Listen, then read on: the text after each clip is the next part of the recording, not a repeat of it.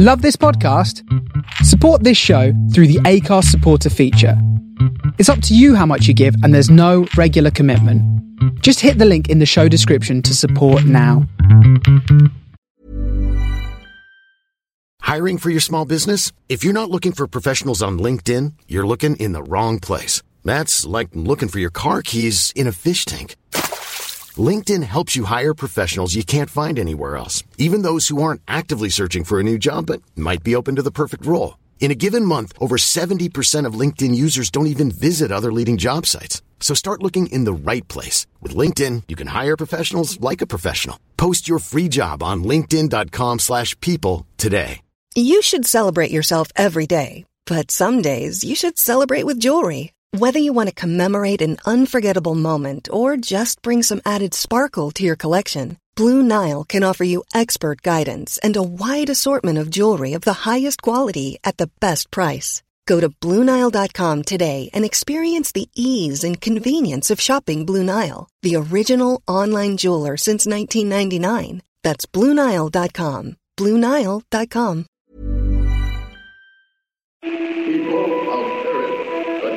Calling Tau City, turn on your radio. I know we had some words last time, but that was so long ago. I got your message. It was a little harsh, you know. It's still a little hard for me to hear. Please take it slow. Welcome to Starship Sofa, part of the District of Wonders network, featuring tales to terrify and far-fetched fables. Everyone has a story in the District of Wonders. Come and find yours. I'm tuning in to your transmissions. I'm mooning, waiting to be found, and I'm building rockets. I'm pointing them to the moon. This is the Starship Sofa, everybody. Welcome, hello, and welcome to show 480. I am your host, Tony C. Smith. Hello, everyone. I hope everyone is fine and dandy. Well, I hope you enjoyed the Translation Month 3-week special last week and the couple of weeks before that. Great response. Thank you so much. Like I say, it's lovely to do that, to kind of just get a glimpse into, I know that sounds a bit kind of naive, but to get a glimpse into, how the workings of other writers in other countries and other languages work. And it's a great little, Starship Sofa is a great platform, I think, to put that out to a greater audience. So big hats off to everyone. Big hats off to Jeremy as well, and Ralph, just kind of pulling all together. Thank you so much. Onwards, ever onwards, show 480. The writer today is David Gullen. And I'll tell you a little bit more about David. But just before we jump into that, stereo versus mono. Yes, I've had some replies. Thank you so much, everyone that kind of wrote in with that. And 100% mono. Yes, never mind, Tony. Never mind upload speed. You can upload it quicker. Honestly, mono is everyone's preferred cup of tea. And I didn't, take into account car stereos and everything like that in different places where you listen, and mono just makes it practically wasteful, all time consuming, and bigger files to download. Some people are just downloading the files on small, again, I never took this into consideration, on small devices, like say a few gigs devices, and it certainly does ramp up the size if you're kind of taking a few of our shows, so we will go from now on in mono. It'll actually ease the wheels on this old beast of a girl as well. That's kind of chugging away, trying to kind of process the file. So yes, we're going to go mono. Thank you to everyone. Do you know what I mean? Who kind of shouted up and says, "Whoa, no, man! God's sake, Tony, no, mono it is." So, I've got something quite important to say after the story and everything finishes, but we'll get into the main fiction. All Your Futures Belong to Us by David Gullen. Originally appeared in ARC 1.3. David is a white African writer whose short fiction has appeared in various magazines and anthologies. His work has won the British Fantasy Society Short Story Competition, placed third in the Eon Award, and been shortlisted for the James White Award. He has also been a judge for the Arthur C. Clarke Award. This story is narrated by Tatiana Gray. Tatiana Gray is a critically acclaimed actress of stage, screen and audio booth. She has been nominated for dozens of fancy awards, but hasn't won a single damn thing. She does, however, have a feature film hitting the festival circuit called Serious Laundry. She lives in Brooklyn, New York, and there's a link onto Tatiana's site as well. So, the Starship Sofa is very proud to present All Your Futures Are Belong to Us by David Gullen. After months of calling, I'd had a reply. I was so excited I had to talk to someone, so I went to Vanya's party. I wasn't invited. They weren't my friends. They were just the people I knew, but I went anyway. Beautiful Vanya opened the door. "Oh, it's you." She wore a few strategically draped rose and lemon ribbons, her hair sleek and perfect. I had on my usual, flat shoes, a plain dress. She dismissed my clothes from the top step. "I'm having a party." I rolled my eyes. "I know." Deep inside the house, someone called Vanya's name. At the same time, her sleeve began to chime. Distracted, Vanya went back inside. She left the door open. I followed her in. Everyone was out back, beside the pool, under the palms. It really was a perfect day. I went over to the bar and helped myself to a drink, a handful of canapes. A few of Vanya's friends looked me up and down like I was a freak, like they were better than me, then returned to their conversations with each other or on their sleeves. I knew their names. I wanted to go over and sit down with them and tell them what I'd discovered. They wouldn't care. They'd listen with fixed smiles, then move away. I saw Wilf.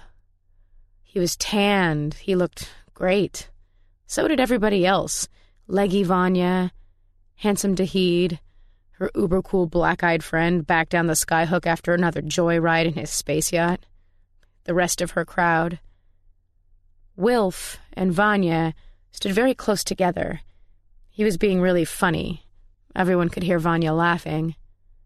Dahid kept looking at me, the only one who ever did. He smiled and waved, but he never came over. I sat on the lawn, on my own. The grass was just the right length, with a scatter of clover and little white daisies. I dragged my fingers through the clover.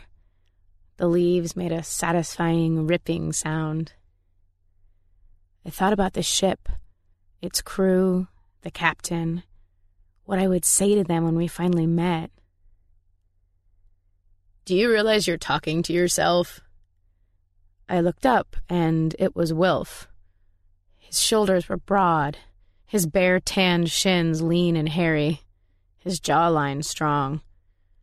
When he smiled at me, his teeth were really white. I liked Wilf. I knew he would understand. I, too, have perfect teeth. "Wilf, it's here. I've had a reply." Wilf looked around the lawn, back at Vanya, then crouched beside me. "What is, Abby?" I laughed. He was teasing me. I liked when he did that. Then I realized he really didn't know. "The Mesopotamia," I said. "The ship from Earth." His eyes went wide. "You mean it actually made it? It's already here?" He wrote something on his sleeve, then pursed his lips at the result. "Already, 3.5 centuries, 150 light-years of subliminal space. You do realize it was launched 100 years before this colony was founded." Wilf gave a quirky smile. "You're full of facts, Abby." I laughed at his ignorance. "Here's another. It's not here yet. It's only just crossed the heliopause." Mesopotamia, the biggest artifact mankind had ever built. A miles-long, asymmetric dumbbell. Archaic fizz-fuzz engines lay behind a plate-like rad shield at one end. The crew quarters, cryolabs, and incubators formed a moonlit-sized sphere at the other. From a time before SPQR engines, it was the last titanic effort of a dying world. Planet Earth. I had been broadcasting twice a day on the orbital array transmitters ever since Mesopotamia passed through the Oort cloud. Tight beam signals across a broad swath of the electromagnetic spectrum from long-wave radio to laser light. The crew should have been able to receive me. But after so much time, who knew what failures they had endured, what jury-rigged substitutes they now relied upon to communicate. "What did the message say?" Wilf said. Full of delicious excitement, I let the moment draw out. Then I said, "WTF." Tension left Wilf's shoulders. "Nothing else?" "It's enough that they responded. It proves they're alive." "Abby, it could just be an autoresponder." "I don't think so." Wilf's mouth twisted. "What does it mean?" I hated to admit it, but I didn't know. A decade of cultural anthropology, comparative modalities, the archaic dialect. It had still not taught me all I needed to know about communication with an island population isolated for a third of a millennium. 2 days with almost no sleep caught up with me. Suddenly I was close to tears. Wilf laid his fingers on my hand. "How are you doing, Appy?" I didn't know what he meant, except I did, and it was upsetting. "I'm all right. I've worked so hard. I know so little." "It's still working out for you? Staying delayed?" I stared at him open-mouthed. "What's it got to do with you?" Wilf held up his hands. "Look, I delayed too, remember? For 5 years. We're the same, you and me. We've got ambitions, and we made sacrifices. I know what you're going through. I know what it's like to see your peer group become adults before yourself. And now you're all grown up." "Appy, I'm just saying. When I gave up the delay, there were some distractions, but I didn't feel like I suddenly got stupid or anything." He looked over at the girls by the pool, all self-aware curves and knowing looks. "Some things, they became easier to understand." He didn't know how cruel that was. "So, what are you doing that's so important?" He gave me that self-deprecating grin of his. "Sewerage and water treatment. I've revised the reed bed ecology, returned the rotifers life cycle, widened the hydra's oxygen tolerances. It's pretty interesting. I'm recruiting a consortium for implementation." It did sound like fun, working with Wilf. And it was important. The colony was growing. Systems needed to expand with it. Wilf already had good rep. This project would seriously add to it. "What about them?" I jerked my head across the crowd around the pool. Vanya and Dahid had never delayed. They just grew up and got on with playing in the sunshine with their friends. "Vanya's lot?" Wilf gave a short bark of laughter. "Maybe.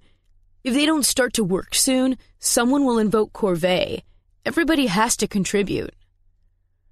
That was funny. Vanya's crowd were so cool, I knew I could never be like them. Perversely, the thought made me glad. I loved the thought of Corvée, of them being obliged to do any old job, whether they wanted to or not. Digging ditches for Wilf. Re-energized, I jumped to my feet. "The people on Mesopotamia." I touched the pseudo-gland implanted high up inside my bicep. "I have to stay as I am. I can't let a few hormones mess with my intellect." Wilf put his hands on my hips, a confusingly intimate contact I liked but simultaneously didn't want. "Appy, have you ever thought that they might not have made it?" What an outrageous, stupid question. I was so shocked I just stared.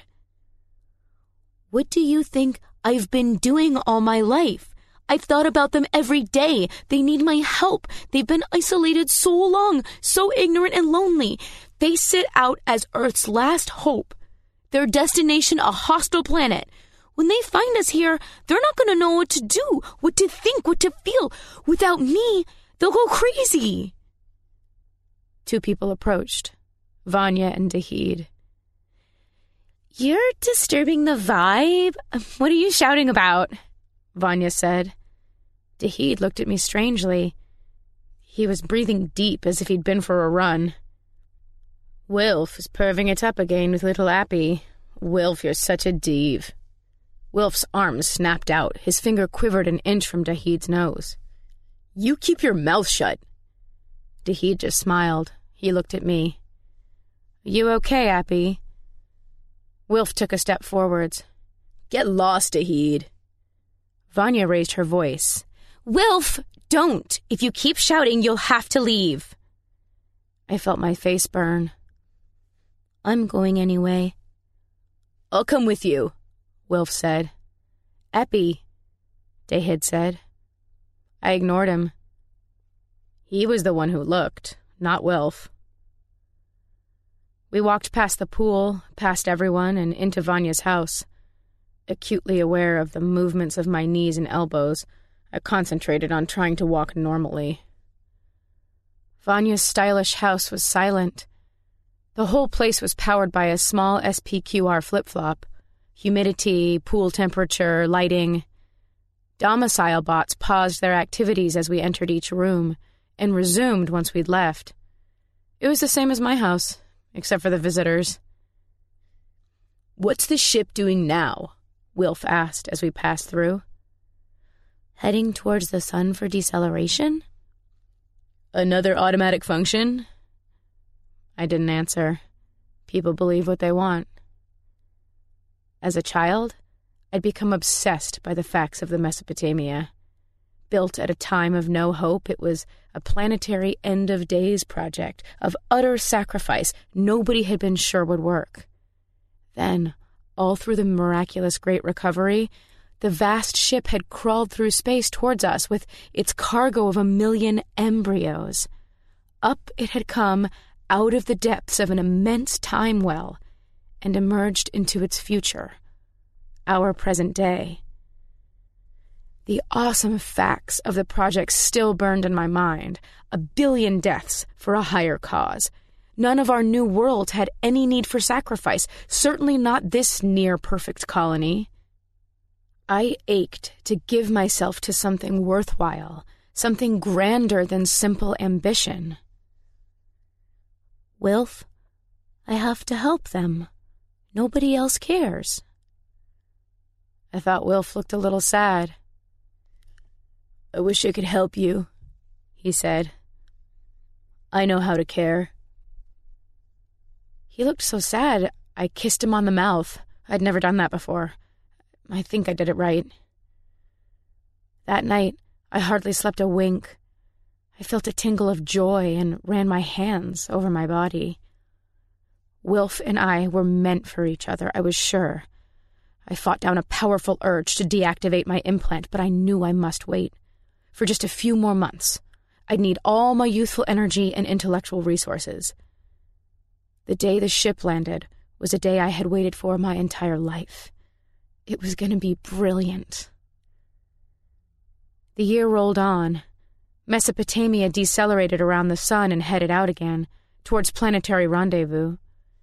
Meanwhile, Wilf's project stalled for the usual reasons: lack of volunteers and raw materials. SPQR engines and flip-flops gave us endless energy. The constant constraint on our mineral-poor planet was resources. Materials went to popular instigators with the highest rep first. Wilf wasn't in that league. I monitored Mesopotamia's progress, ran projections, and continued my research into the chaotic, desperate times during which the enormous spacecraft was built and launched.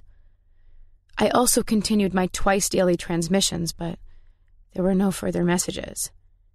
My initial optimism descended into puzzled frustration. Then Wilf and Vanya ruined everything.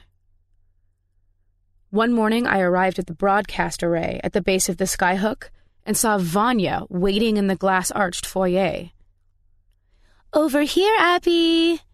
Vanya beckoned me with languid wave of her hand. "What are you doing here?" Vanya flicked back her glossy hair. "I volunteered.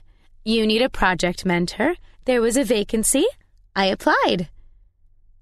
This was dreadful. "You can't. You don't know anything about linguistic anthropology or archaic mindsets or—" "I don't need to. This is all about counseling a junior on their first independent project. I exceed all empathic and social minima." "Junior? We're the same age," I exclaimed. "Yes, but I'm more experienced." "No, you're not. You never learned anything. You just did the basic courses."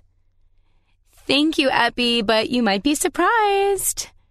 Vanya looked me up and down. "Anyway, I meant biosocially." I tried everything. Vanya wasn't having it. "Either accept me or call for arbitration." She knew as well as me if I did that, the project would go on hold. "You're just doing this to avoid corvée assignments. You should be digging ditches for Wilf." Vanya studied her nails. "It was Wilf who suggested it." I couldn't believe it. He said he cared. He said he wanted to help me. Crushed by his betrayal, I had no more arguments. "What do you want me to do?" "Well, Appy, I'm concerned you've become emotionally obsessed with a doomed ideal. Your devotion has been admirable, but it was based on an immature romantic dream. Mesopotamia is an antique, a piece of tin. Everyone inside it is dead." "What about the course corrections?" I said. "The breaking slingshot around the sun." "Reflex systems activated by photon density." Vanya didn't know things like that. Someone must have briefed her. My heart sank. Wilf. They replied to me. They answered my call. The last spasm of dying circuits. It was galling to have to justify myself to Vanya. "No, it means they're using the original frequencies. That shows they've maintained their equipment. Also, I've proved they use the Latin alphabet." "All you've done is confirm facts known for centuries. You haven't discovered anything new." Satisfied with her own logic, Vanya gave my shoulder an indulgent squeeze. "Appy, you tried, but it's time you grew up. It's time to cut Mesopotamia open and see what's inside." Furious, I jerked away from her touch and paced between the transmission stacks. I didn't care if she was right. I wasn't prepared to admit that everything I'd worked for, my life, my dreams and hopes, had been for nothing. I'd made gallant sacrifices, my time, my education, my body. That level of intervention would be catastrophic. Compared to us, the crew are damaged children, mentally and socially frozen in time. The simple fact of our existence will have crushed their hopes, their reason for existence. "You've already done that with your message," Vanya said. "You think they are the children? It was your selfish choice to make contact." Her comments cut me to the bone. Had I really caused so much damage? Well, how else could we warn them? Nobody else cared. Exactly. Vanya made a call on her sleeve. Dahid's handsome face, encased in an open-face helmet, hovered in the air between us. "Are you ready?" Vanya asked him. Prepped at the base of the skyhook. "Look, Vanya, are you sure about this? Let me talk to Appy." "Appy's fine. The contract's yours. Enjoy." It had all happened so fast, I felt numb. "Vanya?" I said. She looked up from her sleeve, absorbed by the messages scrolling across the material. "Vanya, what will happen to the ship?" "Dahan's gonna chop through the spine at the rad shield with remote drones, then push the engine pod into the sun." She gave a theatrical shudder. "Those fuzz-fizz engines are a radioactive nightmare." "It's fizz-fuzz. Antimatter-mediated fission-fusion hybrids. It wouldn't work the other way around." My pedantic answer earned me a long, patient look. "Whatever. The rest gets chopped up. There's 17 fuck tons of recyclables in the space frame." "What about the embryos?" Vanya became exasperated. "Oh, come on! What embryos? Their technology couldn't protect against cell damage for all that time. After 3 centuries of cosmic rays, all you get is freaks, monsters, and spontaneous terminations." I just flat out didn't believe her.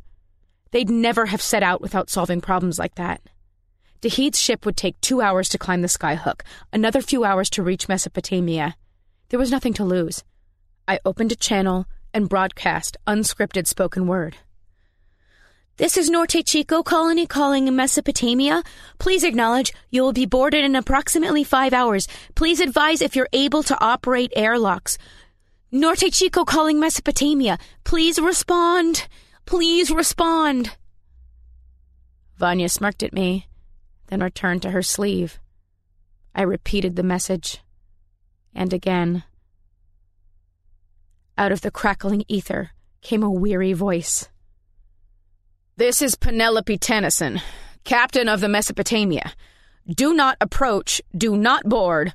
All attempts will be strenuously resisted." Vanya's mouth hung open. "Was that?" She frowned. "What does strenuously mean?" They were alive. I jumped into the air, excited to bursting point. "This proves what we always feared. Not only is their language archaic, so is their moral compass. Vanya, you have to abort the salvage mission before Mesopotamia destroys it." Pale with tension, Vanya issued the recall. "Okay, what now?" "I don't know. If we approach, they'll attack." A cold chill ran across my back. Thrilling, yet dreadful. The Mesopotamia Combine had fought 3 wars during construction. Who knows what weapons they've got? Death machines from the age of fear, bioterror, nano-armies. Maybe they'll seed the atmosphere with transuranic isotopes. Maybe they'll invade. Head in hands, Vanya slumped down in her chair. "I don't know what to do." "Surrender?" Vanya's pretty face was drawn with tension. "What a nightmare. This is going to destroy Wilf's rep." "That's all you can think of? Cast it wide. Emergency vote. Priority consensus." With trembling fingers, Vanya activated her sleeve. "I have to declare a global FUBAR. Me, who'd have thought it?" She gave me a sly look. "Wait. Nobody else knows this yet. If we don't provoke this Tennyson, she won't attack." She straightened her shoulders. "For the common good, as a responsible citizen, I'm issuing a hermetic notice." "You can't." "Yes, I can. I'm the project mentor." "It's too important." "Everyone's going to freak out. The whole colony will have planet-wide panic, riots, death. This is all your fault. I'm giving you 24 hours to fix it. You should be grateful." "What do you mean I have 24 hours? You're in this too." Vanya's brow glistened with sweat. "I am not cut out for this sort of thing. I only wanted to help Wilf." She collapsed back into her chair. Her sleeve chimed a short, pentatonic tune, and she jerked upright. "I should be at Tai Chi." The penny dropped. "This is all happening because you want to date Wilf?" Vanya gave a miserable nod. "Thanks to you, Captain Tennyson is in shock. She's afraid and confused, lashing out like a cornered animal. Vanya turned at the door. All right, so I'll resign. Happy now? No way she was getting off that easily. Then your H notice expires and I'll tell everyone it was you. Vanya's face twisted into a spiteful mask. You freak. You think you're so special. She tried to slam the door behind her, but the harder she pulled, the more the dampers resisted. She gave one final tug and fell off her heel. Scowling furiously, Vanya hobbled away. Alone, I tried to think of what to do. Thanks to Vanya's sexual infatuation and the dreams of an ambitious sewerage systems engineer, the world was in crisis, and its fate lay in my hands. And Vanya said I was crazy to delay for so long. The transmission room felt oppressive, claustrophobic, thick with psychic bruises from Vanya's self-pitying angst. I went out into the foyer, across the plaza to a pavement cafe. I tapped in an order for a mochaccino and almond croissant on the table, then patched my sleeve through to the space arrays and sent a tight beam message to Tennyson. The boarding ship has been recalled. There was no reply. I gave it another minute, then sent, What do you want to do? Despite her threats, I felt sorry for the Mesopotamia's captain, frightened and alone in a universe that had stopped making sense. Tennyson's throaty voice came over the band. What's your name? Apple Riquez? I'm a cultural anthropologist specializing in first contact. Who's in charge down there, Riquez? I am? You represent the government? Her mindset was so primitive. Her assumptions so backwards. How could we understand each other's worlds? I wondered if we'd ever be able to really communicate, a true meeting of minds. I'm working alone, I said. Tennyson said nothing. I'd begun to worry she'd broken contact when she said, I want to come down. My heart was in my mouth. Of course. Tell me where to land. If I do that, everyone will know you're here. Again, that pause. This is still a secret? You are, yes. Who else is aware? Nobody? A couple of people. We're liberal techno-anarchists, decentralized and devolved. You don't have a government. Tennyson was incredulous. Nobody is in charge. The waiter brought me my coffee. One moment, I said to Tennyson, impressed by her leap of reasoning. What's wrong? Tennyson said. Who was that? Oh, just the waiter. Where are you? Tennyson demanded. Captain, I'm sending a shuttle to collect you. We'll meet at the base of the skyhook in a few hours. Look, Riquez, I'm not the real captain. This was great. It was vital we established mutual trust. Thank you for your honesty. Can I speak with her? No, you can't. He killed himself. It had to be her. Broad-shouldered with brutally close-cropped brown hair, she wore a bacterial mask and a one-piece overall with a ridiculously small collar. No cuff straps, and what was really weird, no sleeve. She stepped out of one of the dozens of skyhook paternosters and looked around, shoulders hunched, her eyes wide, an animal in the headlights. Captain Tennyson? I held out my hand. She took it limply, then gripped hard as if her life depended on it. I saw she was wearing latex gloves. Dahid followed behind, diffident and silent. We stood in the main concourse of the skyhook. Crowds of passengers for the big ships to the other colonies queued on the upward-bound sides of the paternosters. Tennyson's costume drew some odd looks, A few people splayed thumb and forefinger as they took pictures. I hoped they would assume she was a performer or a specialist technician. Over here. I led them to a booth at the side of the concourse. I'd had to involve Dahid. I didn't own a space yacht, and I couldn't fly one. Dahid was already in orbit. It seemed he was under Vanya's thumb, and, I half suspected, some strange fascination with me. For the first time, I imagined these odd, emotional relationships as a web of obsession spread across the world, each thread tugging at the person on the other end, old threads falling. Slack, new ones spun out, sometimes snapping or deliberately being cut. No wonder people got distracted and made mistakes. I thought delay would keep me out of the web and unattached. I was wrong, but it meant I could now pull on a few threads of my own. Dahid, you are wonderful, I said. Thank you.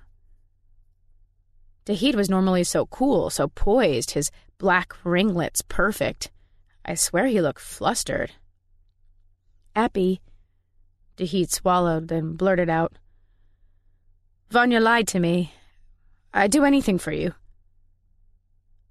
Right now, I need you to go back in orbit just in case there's another visitor. Yes, Appy. Isn't this amazing? I never realized, I pecked him on the cheek. Thanks, Dahid. Captain Tennyson stood at the door of the booth. I joined her, and we watched Dahid merge with the transit crowds, step onto one of the paternosters, and rise up to the skyhook.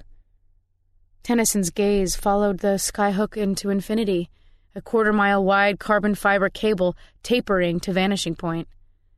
Her head tipped back. She staggered. I caught her elbow and led her to a chair, tapped the table for privacy, and the windows opaqued. You're traumatized by cultural overwhelm, I told her. Don't forget to breathe. Outside, the sky, it's been so long. Tennyson shook her head like a bull. You're Apple Riquez? Yes. Why the face filter? Are you unwell? Alien bacteria. Of course, that's why she didn't want borders. It was fear of contamination, not aggression. Oh, you can relax. We're inert to native microflora. WTF. Tennyson's shoulders sagged. She stripped off mask and gloves. She looked exhausted. Her wide, expressive mouth a tight line. Her brow tense with aggressive suspicion. I wanted to hug her, to help her. It was why I was here. I reached out and she snatched her hand off the table. Captain Penelope, let me help you. I've studied xenocontact, intellectual dissonance. You need Zen therapy, regressive deprogramming, hemispheric normalization. How about a drink? Tennyson growled. Alcohol, good idea. I'll have one too. After 2 double whiskeys, Tennyson got her teeth unclenched. No government, huh? Suppose you fix all the problems? A utopia without discontent or crime? Less of it. Governments don't solve problems, they cause them. Bleakly, Tennyson stared down at the table. You said it, sister. Emotionally, I empathized. As a scientist, meeting her, seeing her reactions and behaviors was intriguing, fascinating, more than a little exciting. You're angry because we survived. She rubbed her mouth, a gesture I was to learn often preceded transgressive speech. What the fuck are you doing here? The colony of Norte Chico was established... No. Tennyson shook her head like a punch-drunk boxer. We were the last. The only ones to get away. Earth was screwed, the atmosphere, the biome. Game over. She waved her hand through the air. Game over. We fixed it? She glared at me. Impossible. Well, it happened. SPQR technology saved us.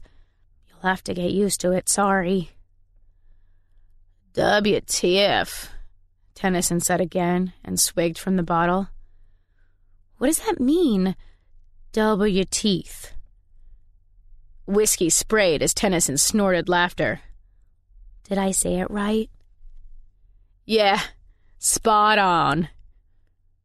She gave a sour, distant smile, then dabbed at the whiskey-pattered table with her finger. How do you open the damned windows? I showed her how it worked, and the glass de-opaqued. Tennyson looked out across the concourse, through the doors at the tree-lined boulevards and plazas. She seemed to crumble, to shrink in on herself. Our world, our civilization, a crushing, agoraphobic weight. Listen, kid, no offense, but that's what you are. I want to talk to an adult. I am an adult. I'm delayed. Postpone puberty? Lots of people do it. It favors intellectual achievement when the mind is at its developmental peak. Double your teeth. You still do that here? That was just EarthGov propaganda to keep the population down. I was surprised the technique was known so far back, but she was completely wrong. It's a well-established educational paradigm. Tennyson shook her head. How old are you? 27? 2 centuries crawling through space and I end up with a freak grown-up kid. That hurt. She was the reason I'd delayed. But there was no way I was going to admit that now. I wanted to hurt her back. On the verge of mocking her for getting her own journey time wrong, I remembered she'd have experienced significant time dilation. You're always saying unkind things. Tennyson gave me a sharp, bitter look. She inclined her head. Sorry, kid. It's me. I'm pissed at life. Seriously. I had to make allowances. It was her who needed handling gently, not me. That's okay. Apple Riquez. Crazy name. Crazy girl. My parents chose my name. What did you do it for? Why did you come here? Tennyson's voice slurred. Head in hands, she mumbled. Of all the planets and all the systems and all the Milky Way, everyone lands on mine. She wiped her mouth and scowled at me. Why couldn't you sadistic bastards go somewhere else? It was an awesome experience to sit across the table from someone with no understanding of the modern era. We did. Listen, I'm sorry, and I understand reality has confronted you with undeniable and highly uncomfortable data. Synapse modulation can help long-term, but right now your id is paralyzed by loss of self-esteem. Through no fault of your own, you've strayed from your life's journey's happy path into a zone of negative fulfillment. She looked at me like she hadn't been listening. What do you mean? Well, it's a crude metaphor, but in layman's terms, culture shock? Before I could move, Tennyson grabbed my shirt and half-dragged me across the table. Not that jibber-jabber. You said you went somewhere else? Yes, I squawked. The table edge dug into my stomach. It was hard to breathe. So far, we've colonized every Earth-normal planet in a sphere with a current radius of 157 light-years around Sol. Tennyson's mouth sagged open. The strength left her limbs. Released, I staggered back. Tennyson looked into nowhere, her skin a waxy gray. A brushed steel cylinder, about the size of my thumb, swung out of her neckline on a thong. She clenched it in her fist. For a moment, I thought she was going to tear it off.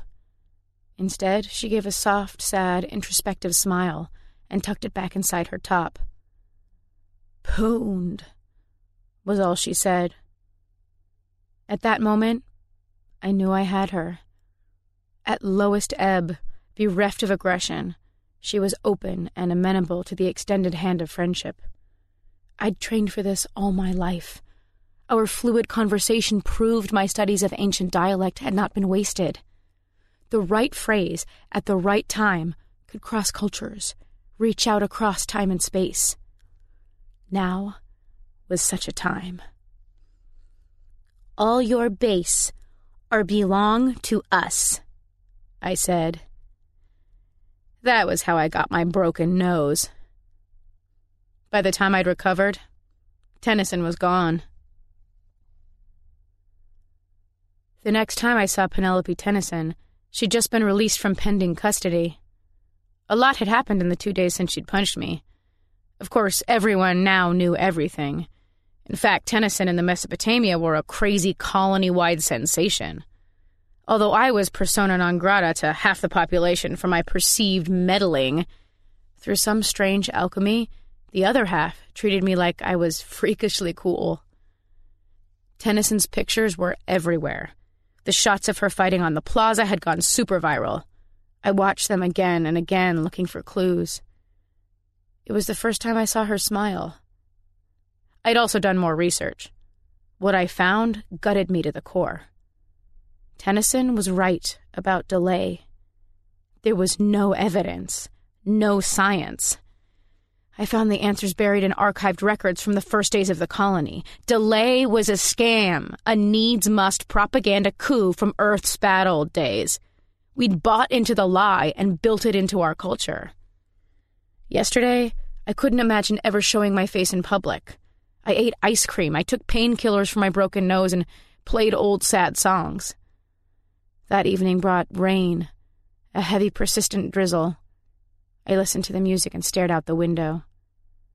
In the morning came the invitation to join the dialectic intercourse on Tennyson's transgressions, and mine. I thought things through and grew angry.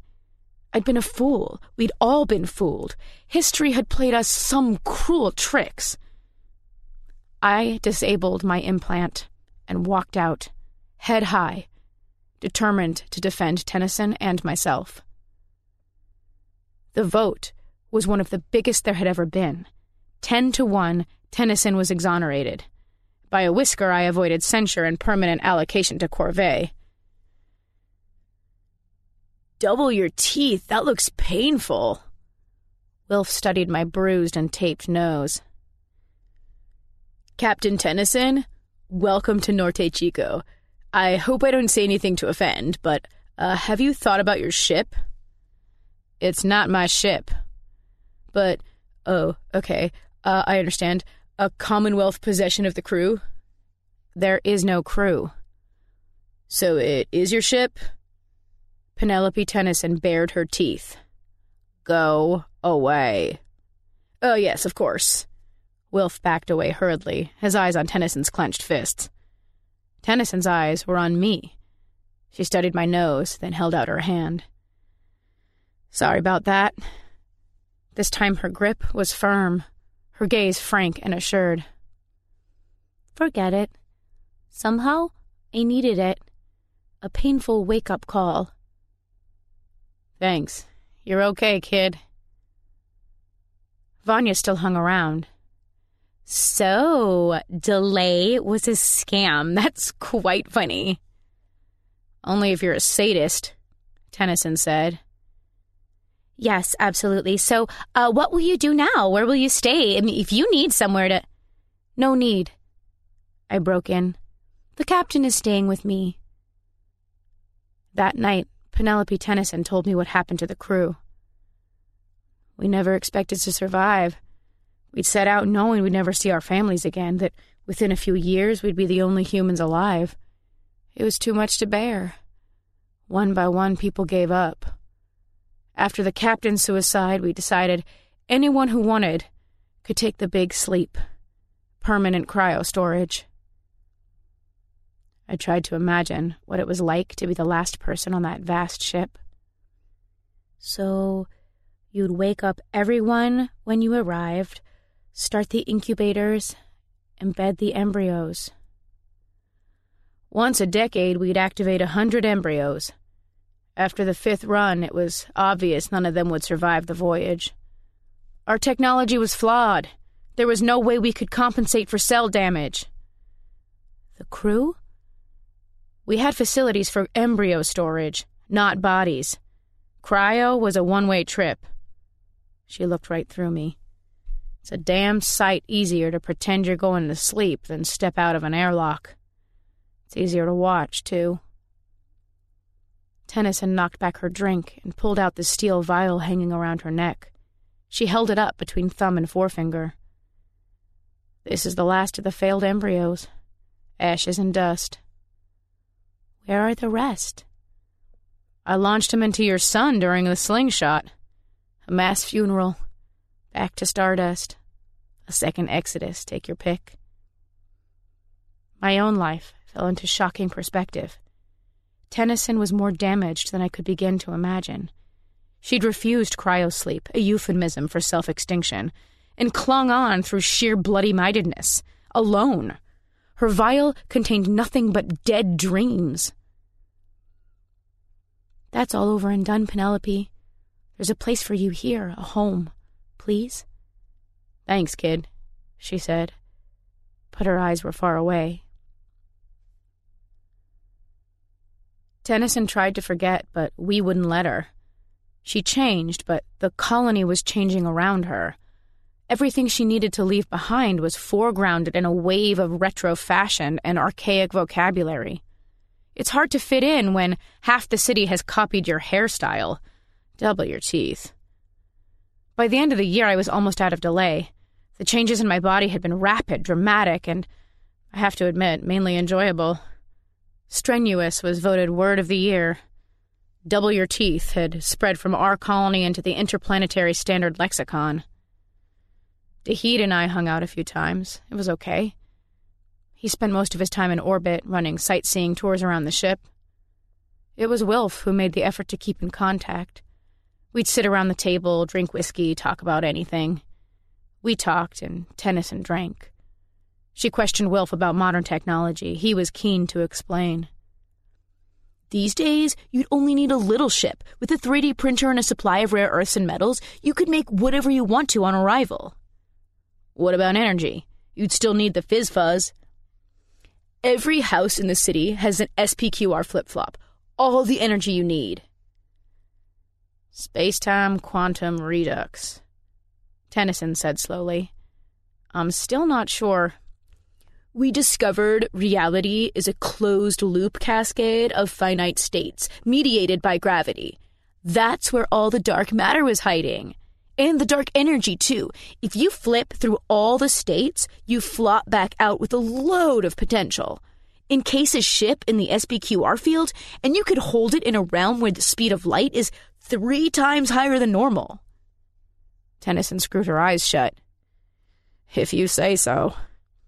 Limitless energy, the discovery that saved Earth. Wilf edged his chair around the table. Captain Tennyson, Penelope, about your ship. Tennyson rested her fists on the table. It's not my ship, I told you. When Wilf had gone, she poured herself another shot. I don't want to integrate. What then? I said. I want to get the job done. Penelope, I'll help if I can, but how can you? Perhaps a memorial, closure? Tennyson poured neat whiskey down her throat. What have you done with your life, Abby? What have you achieved? She reached inside her shirt for the vial holding that last embryo. This is all I have. I can't rest. I can't sleep. When we launched, we swore we'd find a second home or die trying. Everyone else died, so now it's down to me. I need to say I found another Earth, that I stood there and kept my promise. Then, finally, I can lay this thing to rest. She gave me a hollow-eyed look, raised her empty glass high into the air and slurred. It's not too late to seek a newer world. She frowned, her memory uncertain. Not now that strength to sail beyond the sunset and all the western stars. What's that?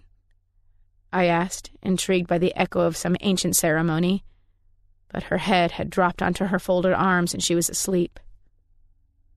I sat beside her for a while. I went outside and looked up at the sky, the great band of a galactic light across the heavens. In the middle of the night, I woke and wondered just exactly what had I achieved for my 28 years. In the morning, I sent Dahid a message on my sleeve. "Appy." Dahid's face was like a ray of light. "Dahid, I need your help." He had that wary look that said no. Then he sighed. "What can I do?" It took a while, but he made the arrangements. I knew it was right, yet when it was done, I felt unbelievably sad. Dahid brought over the contract, and when I told Tennyson when it was, she draped her arms around me and wept. After she signed it, the colony owned Mesopotamia, 15 million tons of refined raw material. And she had an SPQR starship. It was petty, and it was personal. I was pleased Dahid had the rep, not Wilf. Tennyson was transformed, a new person alive for the first time. The skyhook that had so cowed her on arrival became a second home as she familiarized herself with her new ship. I never thought about where this was going. Of course, I knew, I just never thought. Tennyson still drank. Some days it made her boisterous, other times introspective. One evening we were sitting outside. Overhead, the station at the top of the skyhook shone silver as it caught the last of the sun. I realized Tennyson had been looking at me for some time. "Come with me," she said. I didn't know what to say.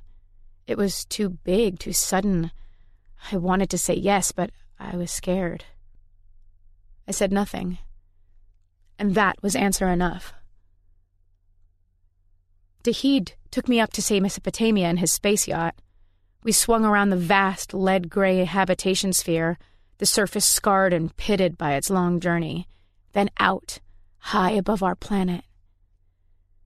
"It's beautiful," I said. "A big world. We've hardly explored," Dahid said.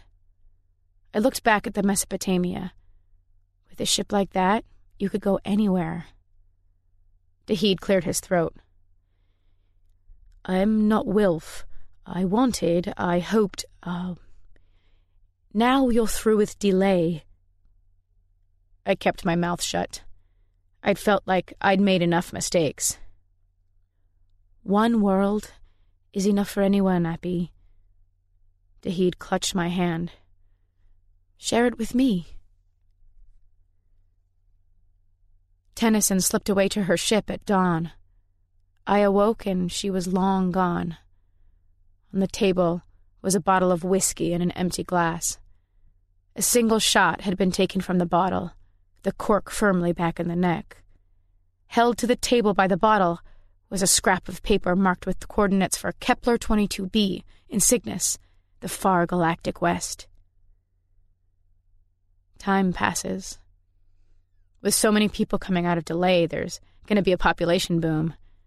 Vanya married Wilf. He's an important person now, supervisor of a dozen projects. The colony is thriving. Dahid goes out on his wilderness expeditions, a year, 2 years at a time. When he comes back, he stays with me. In between, I wouldn't say I was lonely, but I am alone. Everyone seems to have forgotten me again. While Dahid explores our world, I've traveled to a dozen others. Away, I miss my home. When I return, the echo of traveling haunts me. Then I think of Penelope Tennyson and her long, long mission, that final question of hers. What exactly have I achieved? In my 6th decade, monopole wormholes were discovered.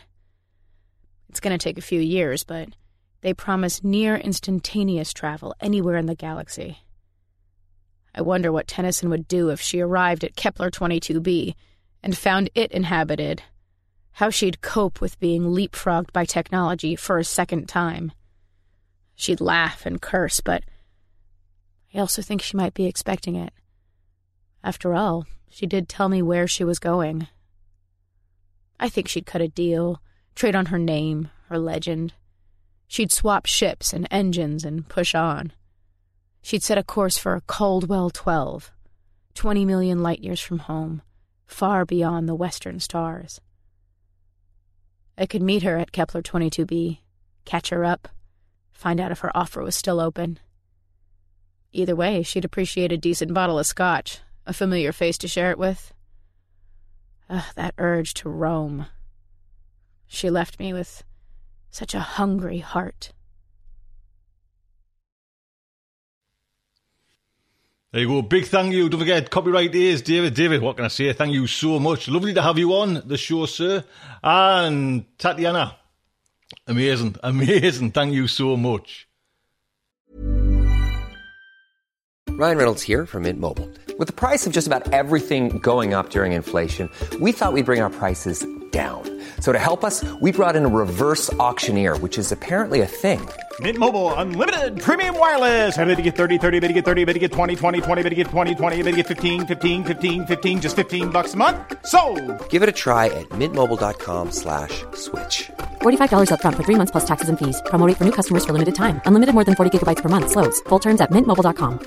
I'm Sandra, and I'm just the professional your small business was looking for. But you didn't hire me because you didn't use LinkedIn Jobs. LinkedIn has professionals you can't find anywhere else, including those who aren't actively looking for a new job, but might be open to the perfect role, like me. In a given month, over 70% of LinkedIn users don't visit other leading job sites. So if you're not looking on LinkedIn, you'll miss out on great candidates like Sandra. Start hiring professionals like a professional. Post your free job on linkedin.com/people today. Planning for your next trip?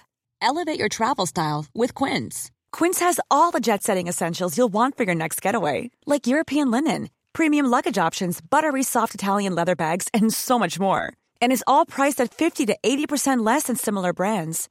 Plus, Quince only works with factories that use safe and ethical manufacturing practices. Pack your bags with high-quality essentials you'll be wearing for vacations to come with Quince. Go to quince.com/pack for free shipping and 365-day returns. Now, if you notice when I first kicked off the show today, it is show 480. That's a remarkable achievement there. But it's getting close. You know, there's not that many weeks now to show 500. 500 be buggered. So I wanted to do some sort of celebration, do you know what I mean? Or celebrations, should I say, and activities and everything around it, do you know what I mean? Because the whole idea is to just to barge through 500, cheering and waving, but carrying on going, do you know what I mean? I ain't going to stop. I don't want to stop. Do you know what I mean? I'm loving doing this. I've been doing it for 10 years. We're in our 11th year now, man, for God's sake. You know what I mean?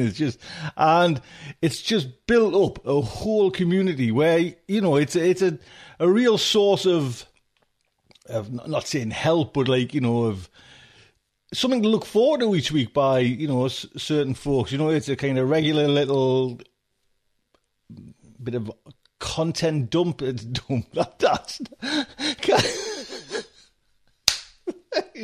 why I would never write that. That's why when I penned the first one, people just, oh, bloody hell, content dump. Is that our best I can come up with?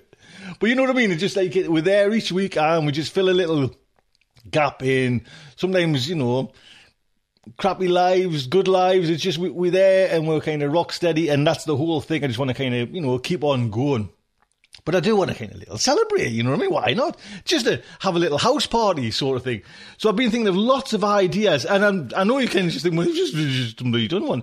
But I'm going to all centre it around a Kickstarter because some of me things are quite expensive. You know, some of the things I'm thinking of the ideas. So come on the newsletter, because I've been sending out, you know, where you can go over, if you go onto Facebook or you look through me back history of Twitter, you'll see a link there to Poll Daddy where I'm asking, give us an idea, you know what I mean? Give us some ideas what you can kind of think of that we can do to celebrate. There's been a whole hoot of ideas, and some of them have been amazing. One of them, and I jumped on it, I was like, oh, and then Robin said to Tony. But someone said, put all the shows on a little, you know, in like a little time capsule on a, you know, like a hard disk, and put it in a vacuum seal thing and drop it in the Bermuda Triangle. And I was like, what fucking great idea. I'll do that. And it was Robin, your friend Robin, who's helping with everyone. Robin Bradshaw. Robin said, so you're dropping something. You know, it's trying to, like, in this day and age, you can't just go dropping stuff in the ocean, you know what I mean, and polluting the ocean. So I was like, oh, yeah, you know, it's a good idea, though. But taking that seed of putting all the shows, all the 500 shows, onto a little memory thing, what I am going to do, and the kind of materials are on the way now, and I'm going to, because I always like to have a little bit dabble, you know what I mean, a little bit kind of make things and stuff like that. I'm going to make those, you know, those like resin, where you see like things like beetles and bugs trapped in resin, you know, and you kind of get them in museums and stuff like that. I'm going to do like a Starship Sofa one, like a little commemorative like block, and in there I think there'll be a 2, because there'll be 2 different prices, because we are a big show, and and I don't normally save the old shows. I don't normally save the old shows to a certain file, do you know what I mean? Just put them up and they're away. But I've had to download them all, and it's over 18 gigs. Do you know what I mean? So it's even it went past the 4 gigs that I was hoping for. A few shows took that. So I've got to put all these on the memory stick, and then it went past the 16 gig, and I was like, oh man, it's up to, like, I'll have to buy a 32 gig one there now. So I'm pricing and sorting them. So one will be like a little block, and it'll have the kind of, you know, it'll be, hopefully that one will be cheap as chips, where it'll just be the block with the logos and stuff, and that'll be a Starship Sofa paperweight. But then I'm going to do like a time machine one. This is the idea, and put all the shows onto it like a card, you know what I mean, and sink it in this resin and with the logos and a bit glitter. Now, whether it'll all work like that, you know what I mean, I was never that good at fixing airplanes. I had glue fingerprints everywhere. But it's coming from me, and, you know, I'll get Dee to make a nice little certificate. He doesn't know this yet, but you know what I mean? And it'll be a nice kind of thing, hopefully. So that's one idea on the thing. Be lovely to get some kind of artwork commissioned, and I'll sign it, and you can do that. You know what I mean? That's another idea I've got. Another one, which is what you can tell when it hits, is I want to get a video in space of Starship Sofa. Honestly, I'm fucking joking. I'm working out a few prices and things like that. Basically, the idea is to get a weather balloon and strap on a load of cameras, a load of equipment, recording equipment, and send it off into space. And what would be lovely is to get, you know, have a few pledges where you can send over a photograph, and I'll strap it to the you know, there might be a kind of a string dangling from the balloon, and your photograph will be on that in space, and I'll be able to send it back to you with a little certificate. Do you know what I mean? So like this has been into space, you know, this photograph, so it could be you and your partner, and I could just, you know, sign it on the back and send you a little certificate as well, saying, you know, this has been up to a certain height, and, you know, there'll be a video as well. And there's loads of things at the moment where I'm trying to work out, you know, it's minus 50 up there. Do you know what I mean? My phone starts to rattle and shake, you know, -1. So got to overcome that. And I've been, you know, on Facebook asking questions and everything like that. And some great ideas, you know, those heat pads, you know, when you've got a stiff shoulder, you know, strapping them on to, because I can use a cheap, say, iPad-y thing, you know, I'm just saying iPad, but you know what I mean, like a tablet. But then, you know, that's actually disposable, because it's the GoPro camera that'll be in the kind of payload box that's doing all the recording, you know. So, and there's also a chance where, and I'm not exactly 100% sure how this might work, but I could actually play Show 500 in space. Do you know what I mean? So I'm going to record it, and then like a couple of weeks later, we'll actually do this balloon thing. I can take and play Starship Sofa 500 in space. How? And put that on, you know, I'll put that on the kind of the time capsule one as well, and put the video in there as well, because I've got the 32 gig, I might as well fill it up. So they're in there as well. So how cool is that? Can you tell I've got no like scientific experience? You know, can we do that? We'll just stick it with gaffer tape. That'll do. Just stick it up and send it up. Get it up. As quick as anything. But there's a whole load of things got to be sorted out. But that's, you know, and like I say, going back to getting the artwork commissioned, we could have, something like a kind of balloon and the likes of, say, me, Amy and JJ Campanella and Jeremy, in cartoon form, strapped to it, hanging from this balloon, going into space. Do you know what I mean? So that would be a nice thing to kind of sign and get.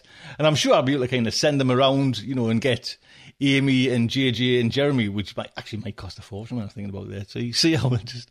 But, get it all signed by the lot of us as well. So that would be super cool. So this is, like I say, just a kind of preempting what we've got. Basically, we're on show 480 there now. Show 500, that sharp come around. Trust us, man. It just goes like that. So if you've got some ideas, drop us an email, starshipsofa@gmail.com. Is it still worth putting all the shows in a sealed unit and dropping it in a Bermuda Triangle? Does anybody live there? Shall I do it? Or shall I take it up the Roman wall, dig a hole in? No, listen, those thoughts have crossed my mind, honestly. I used to live in the Lake District, right next to a village called Ennerdale, a tiny little village called Kirkland. And I burned the pub down. I don't know if anyone can remember the stories I kind of used to tell about my fire expedition. Well, I burned the actual pub down. That's how we came back to the northeast of England. It was accidents, you know what I mean? But in front of the pub where we lived, there was a little hill, and then behind it there was a one called Knock Fell, and it had a U-shaped horseshoe summit. It was kind of one of those ones. I don't know how, I forget how they get like that. But anyway, the thought crossed, because that is such a little crucial bit of my childhood, you know what I mean, where I kind of cling to and go back to on dark times. And I was thinking, go have trips up there and dig a hole on the top of that fell, the Lake District, National Area of Outstanding Beauty. How you doing, sir? Well, have you digging a hole? So, there we go. Can you tell I'm excited about that? Just to do something to celebrate show 500. Like I say, I've been sitting at this mic week in, week out, and love it, you know what I mean? And it'd be nice to kind of celebrate it. And just like I say, the whole idea of the Kickstarter is to kind of raise funds to make sure we get to show 1,000. Do you know what I mean? That would be monumental, man. Do you know what I mean? It's like you say, some of the big iconic magazines that I liked haven't lasted as long as, Starship Sofa. So we are an integral part of people's lives, and I'm chuffed to bits and honoured, to be quite honest, to be that, to kind of be the voice of Starship Sofa. So have a think, let us know, and I'll keep you updated on technical issues as well for how to get into space. Imagine it. This is what I mean. My microphone. Imagine if I could strap that to the balloon, so from now on it would have been in space. It's a heavy thing, though. That's the only. It's the weight of a car tyre. What's that? A hot air balloon I'll need. Right then, until next week, just like to say, good night from me. This presentation has been brought to you by the District of Wonders Network, dedicated to podcasting the finest genre fiction. You can learn more about the District of Wonders and their many literary productions at their website, www.districtofwonders.com. Thank you for listening.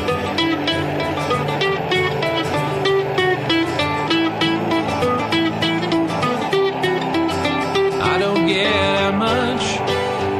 I've barely left the ground. I'm tuning into your transmissions. I'm marooned and waiting to be found. And I'm building rockets, pointing them to the moon. But the work is going slowly. Won't get to you anytime soon. Can you reach me? Is my signal getting through? Turn on your radio. I wanna talk to you.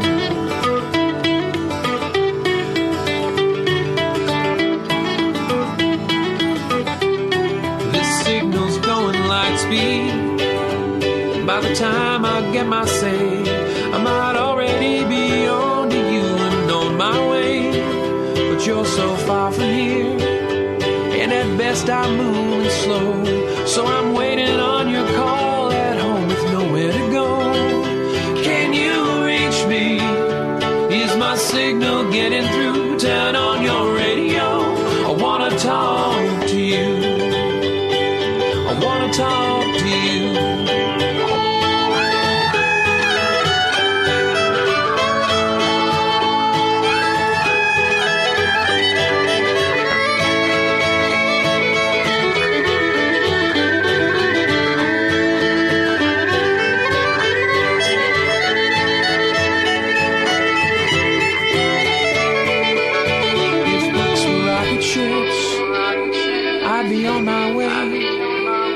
I could catch myself on a radio wave, I might get to you someday. If books were rocket ships, I'd need only the will to fly. I'm still building word by word, and I'll get out there by and by. I'll get out there by and by. I'll get out there. I'll get out there by and by. I'll get out there by and by. I'll get out there by and by. I'll get out there by and by. I'll get out there by and by.